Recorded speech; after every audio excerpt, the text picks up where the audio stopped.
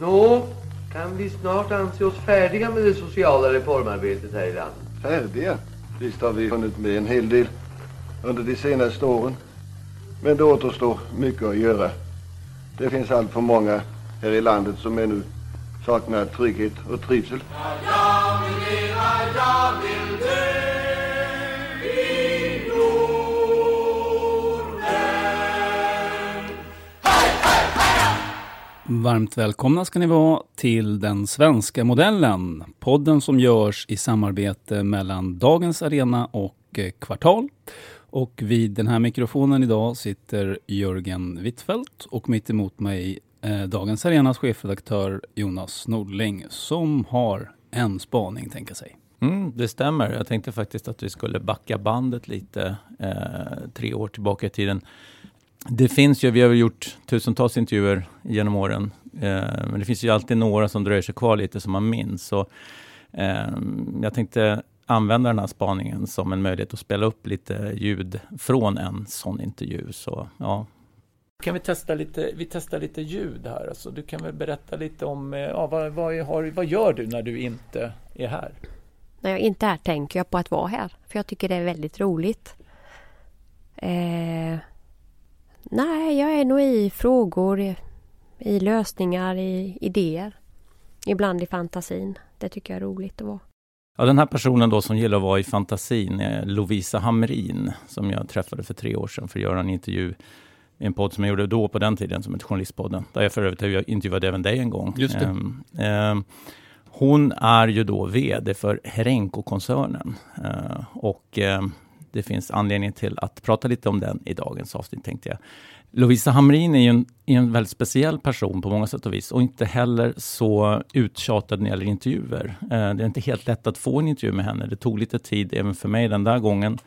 Här när vi nu har börjat intervjun så har hon beskrivit sig som en glad skit. Om vi håller fast vid att du är en glad skit då, hur försöker du gestalta det då i ditt vederskap? Att försöka hitta arbetssättet som gör att jag är på rätt frågor. Där jag kan vara mer energigivare. Plus att jag har inga problem med att göra tokigheter och sådana här saker. Utan att det tycker jag är roligt. Kan du exemplifiera vad du definierar som tokigheter? På bordet framför oss ligger prylar, fysiska prylar, stenar, kottar, träpinnar med lite värdeord på. Och det var en sån grej som växte fram i huvudet när vi skulle kommunicera värdegrunden för Herenco gentemot våra medarbetare. Det kunde bli en jävla flopp, men den funkade tydligen. Ja, det som hände här var då att under intervjun så plockar Lovisa Hamrin fram en liten påse som hon har sytt full med pinnar och kottar som hon har målat olika färger och ord på. Och det är en väldigt bra bild tror jag över hennes sätt att leda det här företaget. Det är allt annat än konventionellt. Men hon verkar göra det rätt bra för Herenco-koncernen går ju som tåget, i alla fall vissa delar av den där man sysslar framförallt med förpackningar, kaviartuber och emballage och sådana saker. Så bilklädsel sysslar de med också. Men de sysslar också med tidningar, medieproduktion och det är ju egentligen deras ursprung, den så kallade hallpressen, det som nu heter Hallmedia. Och Lovisa Hamrin är då alltså 4:e generationen utav den här familjen Hamrin som har haft kontroll över de här tidningarna som då ligger i Småland och i Västergötland. Och den här intervjun spelades då på familjeföretagets huvudkontor i Jönköping. Och runt omkring oss så fanns det en hel del tavlor som hon berörde på det här sättet. Det som jag har lärt mig under vägen, och det är lite coolt att vi sitter där vi gör, för vi har mycket bilder på väggarna. Det är konst, det är till för att provocera och till för att aldrig stå fast vid några kanter. Och det är också bilder på våra släktingar och duktiga medarbetare på väggen. Och det är klart att jag tog vid 08 och min pappa som hade drivit i 38 år var samtidigt väldigt sjuk. Och det var mycket som var nytt. Så det var relativt tuffa år i början. Och då hände det att jag gick in och tittade på herrarna på väggen. Och tänkte, fan vilken jävla börda ni har lagt på axlarna. Och ni ser inte ens glada ut. Nej, och för att verkligen beskriva scenen då, så i det här rummet så var det fullt med guldramar med gamla gubbar som såg minst sagt sura ut och tittade ner på oss där på. Och jag fick för övrigt sen ett år senare ett mejl från Lovisa Hamrin där hon berättade att hon hade tänkt länge på det där efteråt och bestämt sig för att ta ner tavlorna till slut. Så att det är också en så här talande bild av det hela. Men som sagt var, hon basade för ett företag som har stor lönsamhet i alla delar utom då tidningsverksamheten. Och redan då för 3 år sedan så var det den logiska frågan att ställa. För jag tänker om man som utomstående och utan medieintresse skulle titta på er verksamhet, så kanske det första man skulle råda var att göra sig av med den delen och behålla de som är mer lönsamma. Ja, vi kämpar, vi vill ju hålla på med det vi gör. Och hur eller hur så är hallpressen en del av vår DNA. Så ett ägarengagemang i den bemärkelsen att det är viktigt för oss. Och då kanske det är mindre pengar, då kanske det är mer det ideella jag tänker på. Riktning framåt.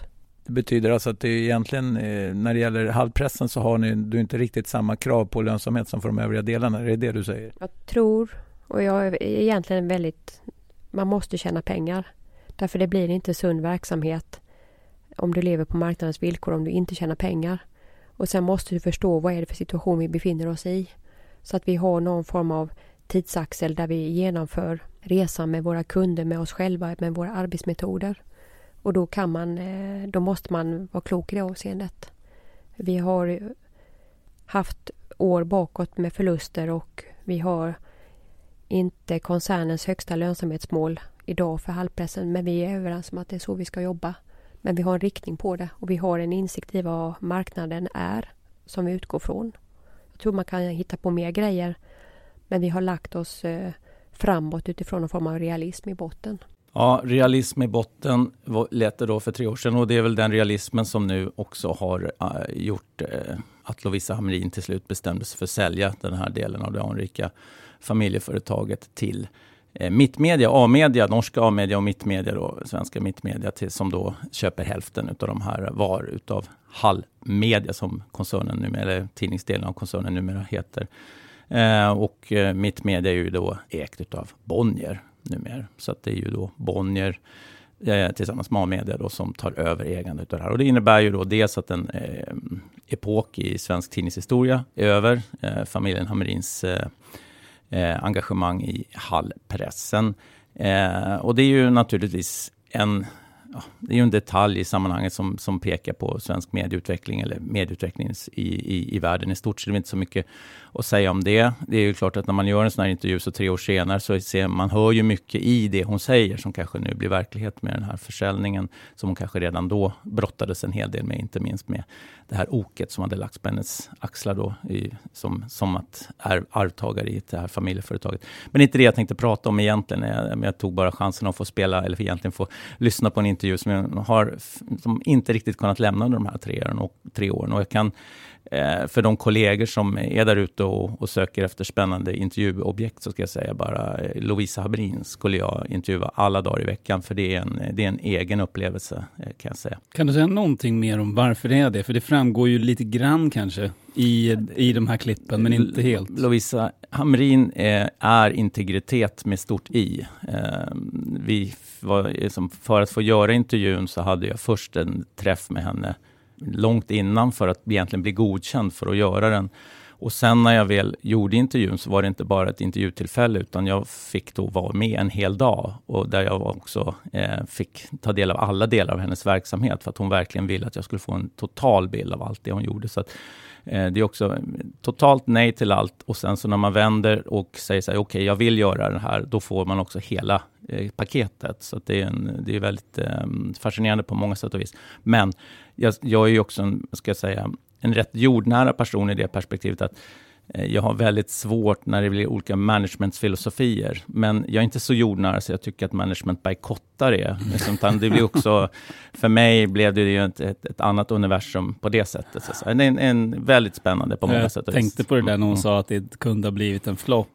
Hur vet hon att inte alla egentligen tycker det men inte vågar säga det till? Jag tror att jag kan ju rekommendera, den här intervjun finns ju på Journalistpodden så den kan ni ju googla fram för det är en halvtimme vi pratar om sådana saker och den typen av följdfrågor kommer upp kan jag säga. säga. Så att, men jag tänkte att vi skulle egentligen prata om det här med att det blir allt färre då aktörer på mediemarknader. Den svenska i det här fallet då, så har vi då, nu ska vi säga att konkurrensmyndigheterna ska ju pröva det här köpet först, men givet utvecklingen på mediemarknader runt om i världen, så är det svårt att tro att man skulle hävda att det här är ett problem så länge det finns ju, bortsett från Bonnier och Schibsted, och så finns det ju fortfarande några andra aktörer som lever vidare, NTM och Gota exempelvis. Så det finns ju några kvar, men vi har ju hamnat i det läget att mediebranschen i sin digitalisering allt mer blir den här då, som man har pratat mycket om, att den digitala ekonomin är winner takes it all-ekonomin. Det finns bara plats för en. Och egentligen, jag tror det var samma dag eller dagen efter som affären om Hallpressen offentliggjordes, så var det gamla chefredaktören för BuzzFeed, Ben Smith, som nu är mediekommentator i New York Times. Han skrev sin första kolumn där och den var just passande nog riktad mot New York Times, som han beskrev som att det största hotet egentligen mot New York Times är New York Times själva, för att de håller på att nå en monopolställning. Det går så bra för dem i den digitala medieekonomin i USA att de liksom utklassar alla andra, och det är ett problem för att de blir nu den där winner takes it all som man har sagt ska dyka upp. Och det är klart att nu får man komma ihåg att den amerikanska mediekontexten inte har ett stort starkt public service som vi har i Sverige, men jag tror ändå att det där är, vi har en trend nu där vi faktiskt kommer uppleva det här. Och många pratar om att i Sverige så det kommer bara finnas 2 kvar, och nu handlar det bara om vilka 2 det kommer bli. Och sen hur de 2 sen kommer dela upp sinsemellan så att man inte konkurrerar på någon plattform egentligen överhuvudtaget. Och varför 2 och inte bara 1? Ja, det är en bra fråga, för egentligen så borde det bara vara en. Volvo sa, det blev bara Volvo, SF och Sandrev Bio, det blev bara men SF. Du har helt rätt, men det jag menar är att det kommer finnas 2 aktörer kvar som kanske antingen delar upp geografierna eller plattformarna, och därmed blir det väl egentligen bara en. Och då pratar man ju om att det bör bli Bonnier och Schibsted, för det är de som har de tillräckligt starka musklerna. Men så finns det ju då aktörer som NTM då, som gärna, tror jag, fortfarande vill se sig som att nej, men vi kommer vara med på kartan. Gota har ju också kanske en ambition, men känns kanske inte lika offensiva i sin proaktiva kamp att försöka stå emot de 2 stora. Så där får vi väl se vad som händer naturligtvis. Men jag tror att givet det man hörde här med Lovisa Hamrin, så hon måste nog känna att oket är av i alla fall, och att hon kan fokusera på kaviartuber och sådana saker som hon brinner för. Jo, i och för sig, fast jag sitter nu och tittar på en tv-serie på HBO som heter Succession, som väl man kan säga det är någon slags porträtt av en Rupert Murdoch-typ som håller på att bli gammal, och hans 4 barn slåss om vem som ska ta över efter honom. Och den handlar ju egentligen ganska mycket om det där. Han vill väl bli den där winner takes it all innan han lägger näsan upp. Och det man förstår av serien som jag tänkte på när jag hörde Lovisa Hamrin också, att det måste nog ha varit en hel del ångest i att avyttra det som är själva själen egentligen i hela grejen. Alltså de här stränga männen som tittade på henne från de där tavlorna, hon måste ju ha ställt sig frågan, vad skulle de har tyckt om dem. Det har de säkert gjort. Och någon som också brottas med det här dilemmat är ju säkerligen någon som jag utelämnade här, men det är kanske det sista kvarvarande stora familjeföretaget i mediebranschen, den andra koncernen uppe i Värmland. Och Bonniers är väl också... Ja, nu ska vi absolut, Bonnier ska vi inte glömma bort, men ledningen för Bonnier News är ju professionella personer, medan ledningen för MVT-koncernen är fortfarande representanter, alltså som är i operativ ställning är ju familjemedlemmar, medan Bonnier som familj mer rör sig i styrelserum och liknande. Okay. Så att, men det är klart att det är helt rätt, den distinktionen ska man lägga in också.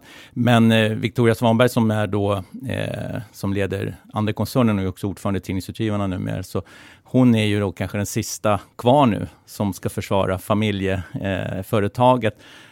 Och de har ju valt en helt annan strategi. De har ju köpt in sig i Schibsted och har liksom fingrarna i många syltburkar för att på så sätt kanske styra utvecklingen genom att vara på insidan av allting som händer, och då har lagt fram en helt annan strategi. Så att där är väl mera hur mycket tydligare kommer fusioneringen mellan Ande-koncernen och Schibsted utvecklas i Sverige helt enkelt. Och vad tror du att det här leder till då, när det blir nästan bara en aktör kvar? Ja, Ben Smith i den här i spalten i New York Times, han menar ju på att den största faran är ju att ett företag med sån här stark monopolställning, de äter ju upp alla talanger, de liksom dränerar alla liksom möjligheter för andra att utvecklas, därför att de är de som sitter på musklerna och på plattformarna som alla vill jobba på. Och det är ju det som är den digitala winner takes it all liksom dogmen, att det finns ingen luft för någon annan att andas i den här ekonomin. Så kan det ju vara från företagsperspektiv, men jag tänker från publikens perspektiv. Det är klart att det blir dåligt. Och det är klart. Varför det? Ja, men mångfald är ju per definition bra i mediebranschen. Så ju färre aktörer det finns som kan erbjuda ett spektra av olika men du och jag sitter ju i en helt annan del av medieekonomin och liksom det är klart att aktörer som vi, som kanske är verkligen avantgarde och lite partisanmässiga, så vi kommer kanske ha en plattform kvar, kanske tvärtom stärka våra ställningar på grund av det som händer. Men det är det här spektrat mitt emellan där som jag kan känna, det är väl där konsumenterna lider skada, att bulkjournalistiken kommer försvinna helt enkelt. Mm. Ja, det ska bli spännande att se, och det är väldigt svårt att förutse faktiskt. Även man skulle kunna tänka sig, jag har ju sagt det förut i den här podden, att kommer det där ens att funka om man kollar på musikbranschen eller filmbranschen? Det skulle ju kunna bli någon form av Spotify-variant också, där enskilda inslag tävlar mot varandra på en öppen marknad, där man som konsument liksom köper, ungefär som man köper en låt på Spotify, eller man köper en stream, så köper du en artikel. Ja, den här artikeln från Sydsvenskan, den vill jag läsa, men jag vill inte prenumerera på Sydsvenskan och betala 119 kronor i månaden i flera månader. Det känns logiskt, men det är klart, för Bonnier, om de blir jättestora nu då, varför skulle de gå med på det? Nej. Och sen är det ju en sak att diskutera distributionsplattformar så här som vi har gjort förut, men det är ju så, det man glömmer bort lite också, det är att det är ju en sak att välja musikstilar i en spelare eller genre i en strömningstjänst som visar filmer av olika slag, men den redaktionella idén och de skillnader som ska synas i olika publicistiska grundtankar, de kan vara svåra kanske att förmedla på en sån plattform, utan då blandas ju allt ihop till någon sorts kökkenmödding ändå, kanske på ett sätt som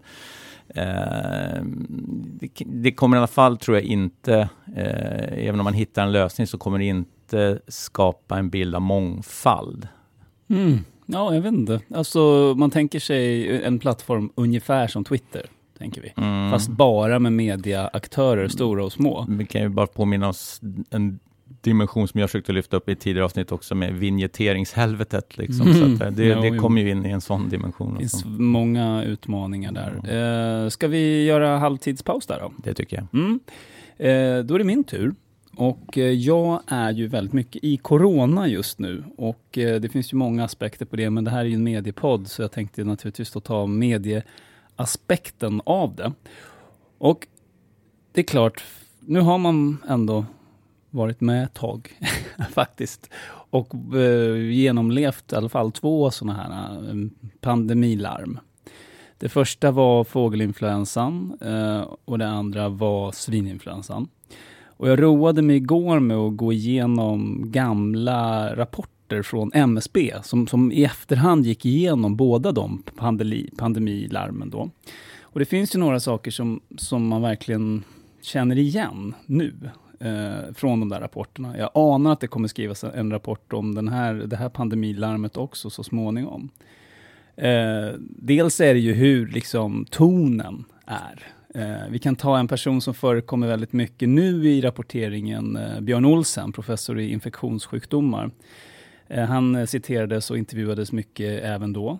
Fågelinfluensan, den hade ju den egenheten att den visserligen kunde smitta människor, men bara från fåglar så vitt jag vet. Människor smittade inte varandra, man var ju rädd för att det skulle bli något, att det skulle mutera då och bli en pandemi. Men så här sa då, det här var i Expressen tror jag det var. Skräcken sprider sig över Europa. Den dödliga fågelinfluensan har nått Turkiet och är på väg mot Sverige. Panikåtgärder vidtas nu för att förhindra ett mardrömsscenario. Så kommer Björn Olsen då. Miljoner människor kommer att insjukna, säger Björn Olsen, professor i infektionssjukdomar. Det hade kunnat bli så, kanske. Man ska inte raljera över vad han säger, men det blev inte så. Det vet vi nu. Och Expressen och Aftonbladet har ju en särställning liksom när man går igenom det här, när det gäller sensationsmakeri. Det är väldigt många sådana här sköna löpsedlar och första sidor. Hotet från fåglarna och min favorit, den här första sidan, när man ser en konig bild på några flaxande fåglar och så står det smittade fåglar på väg mot Öland. Paniklarm i natt. Jordbruksverket i krismöte. Det var en riktig favorit. Och den här, regeringen i krismöte idag. Fågelsmittan i Sverige. Döda sjöfåglar hittade. Och återigen när man vet att det var väl inte knappt någon i Sverige som ens blev sjuk, än mindre dog av fågelinfluensan. Jag kan ha fel här, men det var i alla fall en väldigt, väldigt lindrig pandemi då. Är det vi upplever nu? Man måste ändå fråga sig det. Visst, historien upprepar sig inte, men det kan vara så att det här slutar med att visst, en hel del människor blir lite får milda influensasymptom. Några människor med underliggande sjukdomar som är gamla kanske dör också, vilket de ju gör ofta av säsongsinfluensa också. För mediernas roll är ju naturligtvis att informera publiken, att människor ska veta, kunna orientera sig i sin samtid. Men när det kommer de här pandemilarmen så är det är något annat i görningen också. Det är något som ligger djupare. Vi har ju liksom den här rädslan för smittsamma sjukdomar, den är ju liksom nedärvd verkligen i mänskligheten. Det finns i våra överlevnadsgener att vara rädda för det här. Och mycket av det tycker jag att man kan se nu. Att det blir irrationellt på något sätt faktiskt. Mycket av det är spekulation. Och det är också någonting som de här rapporterna tar upp. Att en hel del av nyhetsförmedlingen handlar om, man vet inte, utan man spekulerar. Och spekulation är ju sällan en bra sak för den som vill liksom bli lugnad. Och när vi sitter med facit i hand på fågelinfluensan och svininfluensan så är det ju väldigt slående. Svininfluensan var ju samma sak. Och det man kan se här med svininfluensan, det finns ju liknande löpsedlar även där då. Vad sägs om den här till exempel? Dog på 45 minuter efter beskedet om svininfluensan. Ett Expressen-löp. Eller den här från Metro. Julgrisen kan sprida svininfluensa. Metro listar de största farorna vid julbordet.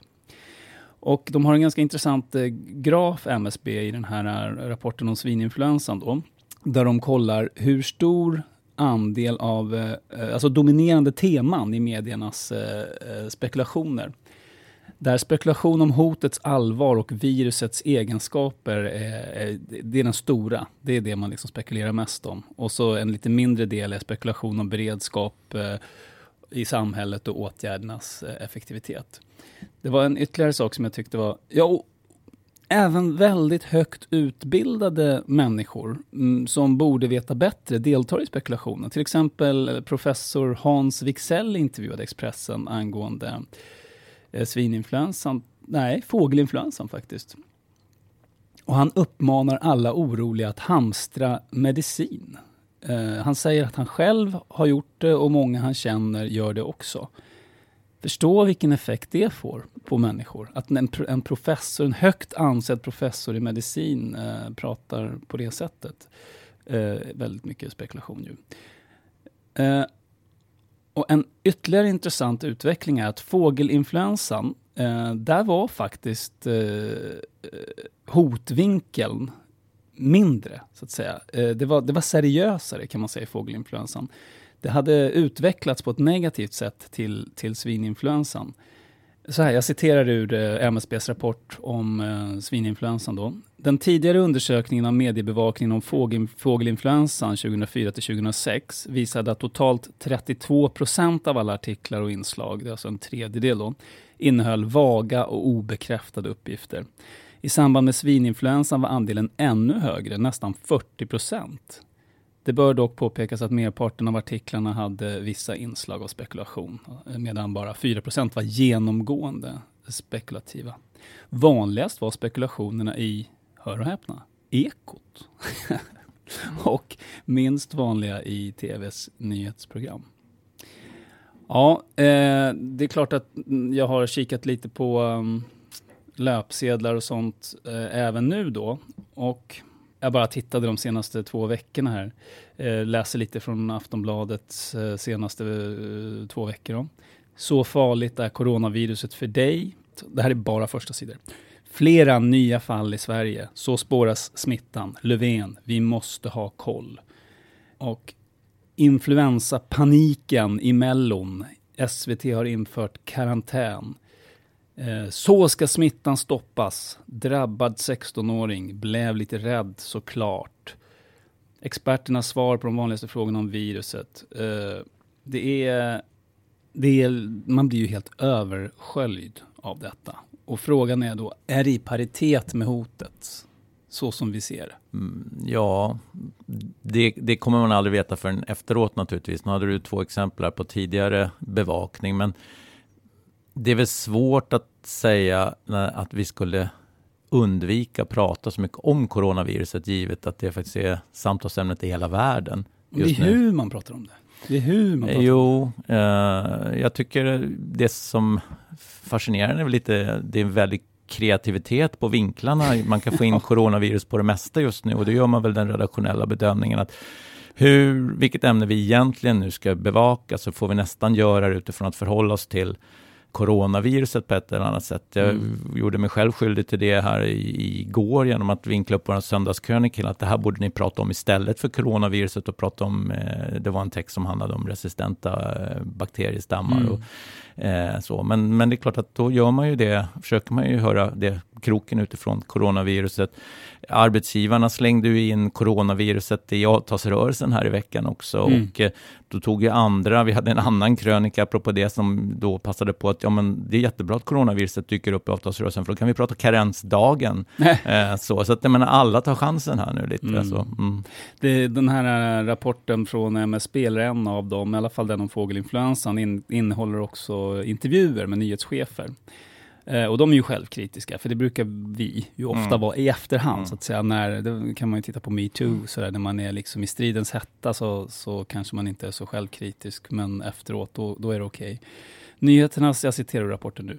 Nyhetschefernas självkritik handlar i hög grad om att medierna i allmänhet rycktes med i en alarmistisk kvällstidningsjournalistik när de första fallen av fågelinfluensa upptäcktes i Sverige.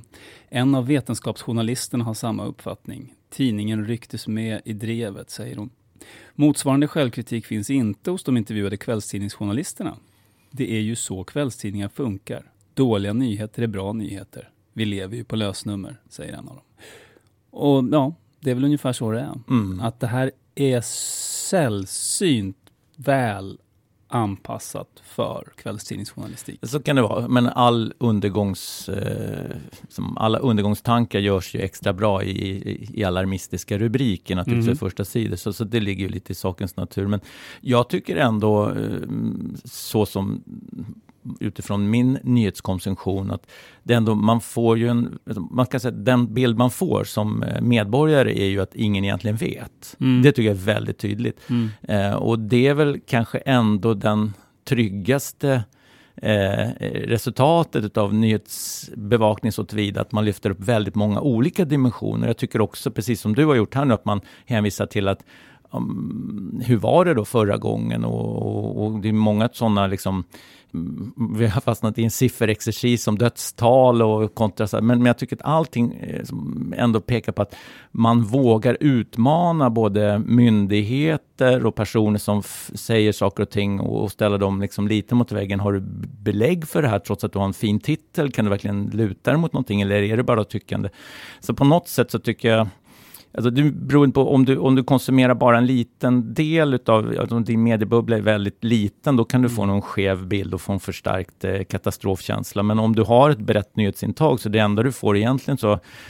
Jag såg någon intervju med någon italienska som var jävligt förbannad igår på tv, för hon var så där, men nu tar de i för mycket, för Italien har ju verkligen drabbats utav panik på när man sätter så många miljoner i karantän bara. Så att, och jag tycker ändå att vi får ju en nyhetsbevakning som skildrar att myndigheterna kanske överreagerar, och vi kommer kunna få ställa dem till svars efteråt, men samtidigt tror jag att alla ändå, ingen vill vara den redaktören som tar ner känslan av att det här kan vara en riktig pandemi.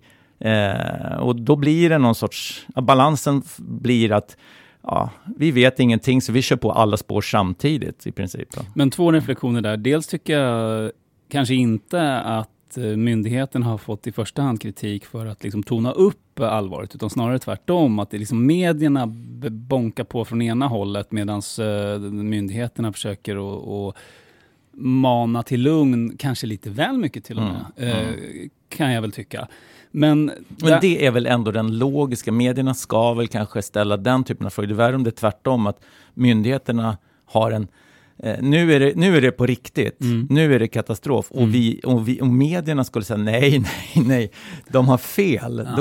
Kanske, men om du tittar på svininfluensan så blev ju en effekt av paniken, kanske inte bara det, men att vi valde i Sverige, till skillnad från många andra länder, att massvaccinera hela befolkningen. I onödan, kan man nog med facit i hand säga, och dessutom med den väldigt negativa effekten att flera drabbades av biverkningar av det ett vaccin. Ligger ju lite i botten på diskussionerna nu också, den effekten att man testade ett vaccin, eller man tog och körde ett vaccin på befolkningen som inte var färdigtestat, och med de effekter det fick på framförallt då barn som drabbades av narkolepsi. Om man då tittar på hur hade det blivit om mediebevakningen i samband med vaccinationen hade varit att vägra vaccinera. Om det hade varit kampanjjournalistiken som drevs utifrån, hur hade det landat då? Med facit i hand, jättebra naturligtvis. Jo, absolut, med facit i hand.